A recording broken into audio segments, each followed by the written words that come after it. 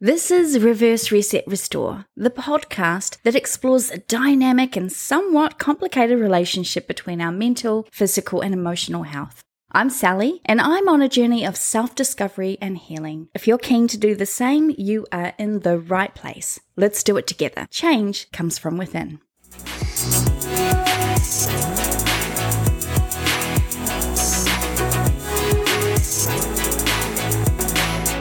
I'm thrilled to welcome you back to Reverse Reset Restore today. We are on day 20 of a very special series of 31 days for self-care practices. If you're new to this podcast, I'm so happy that you're here. We've been dropping episodes every day this month as part of Mental Health Awareness Month. But no matter when you're listening to this, there is no time like the present to get started on building a self-care practice. So far, we've been talking about lots of different ways you can incorporate more self-care into your life, like creating song playlists, journaling, talking to people, tapping, water meditations, and so much more. Today is one of my personal favorite ways to look after myself, dancing. The phrase dance like no one's watching means to express yourself freely, without inhibitions or self-consciousness, as if nobody is observing or judging you. Paulo Coelho said, "When you dance, you can enjoy the luxury of being you." It encourages being authentic and enjoying the moment without worrying about how others perceive you. It's a reminder to embrace your true self and let go of any insecurities or fear of judgment. That is the challenge set before us today. There are a few universal languages that allow us to connect with each other no matter where we are from, what we believe, or the traditions we may hold. Music, art, and dancing are some of those languages.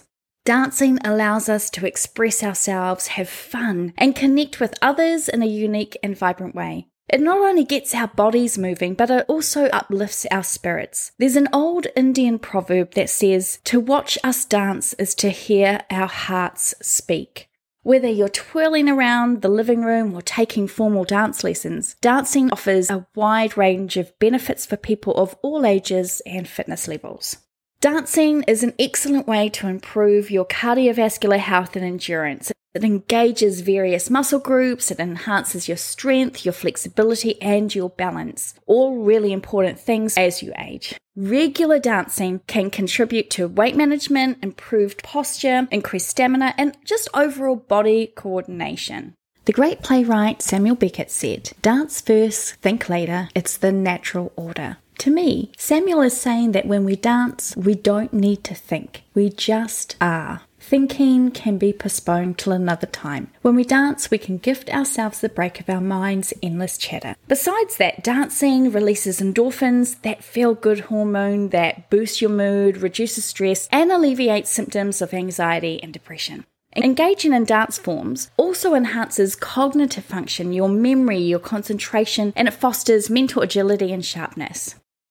Dancing can also be a very social activity, which encourages interaction and builds new relationships. Whether it's dancing with a partner or joining a group class, it provides an opportunity to meet like-minded individuals, fostering a sense of community and belonging.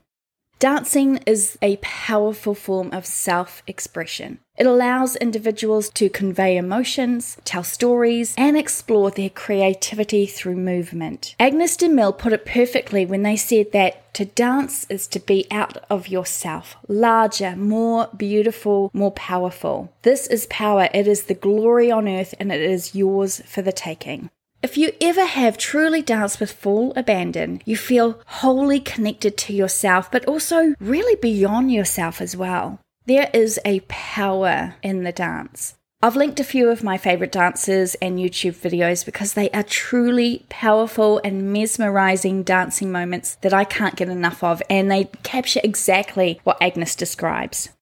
Dancing helps build self-confidence and it encourages a deeper connection with yourself. Now you may be saying to yourself, "I don't know how to dance," or "I haven't danced since I was a kid in ballet class," or "I used to dance 20 years ago at clubs, but I'm too old to now." Firstly, you do know how to dance. As long as you have a body and can move it, you will find it innately knows how to move. Secondly, you don't have to have any formal training of any kind. even if it was just a kids class that you went to do dancing lessons in. And thirdly, you are never too old or young to dance. I'm not asking you to become a hip-hop dancer or a break dancer at age 90. No, today's lesson is just about giving yourself permission to move your body through dance, however that feels for you, and as gently or vigorously as you can using the body you have. As Lewis Horst puts it, dance for yourself. If someone understands, good. If not, no matter. Here are some ways to get dancing if it's been a while or forever, or if you maybe have some physical limitations. Start slowly. If you are new to dancing, begin with a style that interests you the most. Choose a beginners-friendly class with a qualified instructor who can guide you through the basics. Starting slowly will help you build a strong foundation and prevent overwhelming yourself. Here's my personal top tip. I have a subscription to Body Groove, and it has changed my life. They have thousands of different dancing styles and videos ranging from gentle and loving movement to more physical stuff that may make you feel like your heart is about to beat right out of your chest. They also offer stretches and yoga and workout of the day videos, all with an emphasis on loving your body through fun and kindness and movement. Seriously, I cannot recommend Body Groove enough. They are also really big on modifying any of their grooves to suit your physical needs. In fact, sometimes I don't even particularly follow to the letter what they're doing on the screen, because they really are about giving yourself permission to move however you feel best to move. They are amazing. As Misty Tripoli said about why she dances, and I guess is the big reason for her starting the Body Groove movement. I groove because I can't not groove. Honoring and respecting the way my body wants to move and connecting with other people is simply delicious and necessary for the satisfaction of my soul. Grooving is medicine for the mind, body, heart, and soul. I've linked Body Groove in the show notes if you want to give Misty and her team a go. They offer free videos on YouTube as well. Just search for Body Groove. I'm not getting paid for the endorsement either, by the way. I just love what they do and why. Warm up and stretch. This is one I often forget, usually because I just started randomly dancing to some music. I do suggest that you don't do what I do and make sure you stretch, otherwise you may hurt yourself like I sometimes do. Before every dance session, warm up your body to prevent injuries and prepare your muscles. Engage in gentle stretches that target the areas commonly used in dancing, such as the legs, your arms, and your back. Like any skill, consistent practice is key to your improvement. Find time to dedicate to dancing regularly, even if it is just a few minutes every day. This will help reinforce muscle memory and enhance your overall dancing abilities. Again, Body Groove is a great gateway into making this a habit. They have a daily workout dance routine you can try, as well as lots of short videos, so there really is no excuse for not finding a few minutes in your day to dance. In my last job, I was making an effort to dance every morning before getting ready for work. It was a really great way to prep for the day ahead, and because dancing always bolsters my mood, I felt it helped prepare me for whatever lay ahead of me. Finally, remember that everyone makes mistakes, especially when learning something new. And unless you are flailing about and hurting yourself all the time or trying to become a competitive dancer, there really aren't mistakes to be made with dance. Not if all you're doing it for is to release stress, have fun, and be fully present in the moment with your body. If you are a competitive or professional dancer, or a person doing ballroom dancing or something where you're learning a specific style of dance, you may disagree with me on this one, and that's okay. But that type of dance is not what I'm getting at here. I just want you to discover a way to fall in love with your body, no matter its current condition, and dance can be a way to help you do that. Do you have a favourite dancing style or favourite dancing movie or a dancing scene in a movie?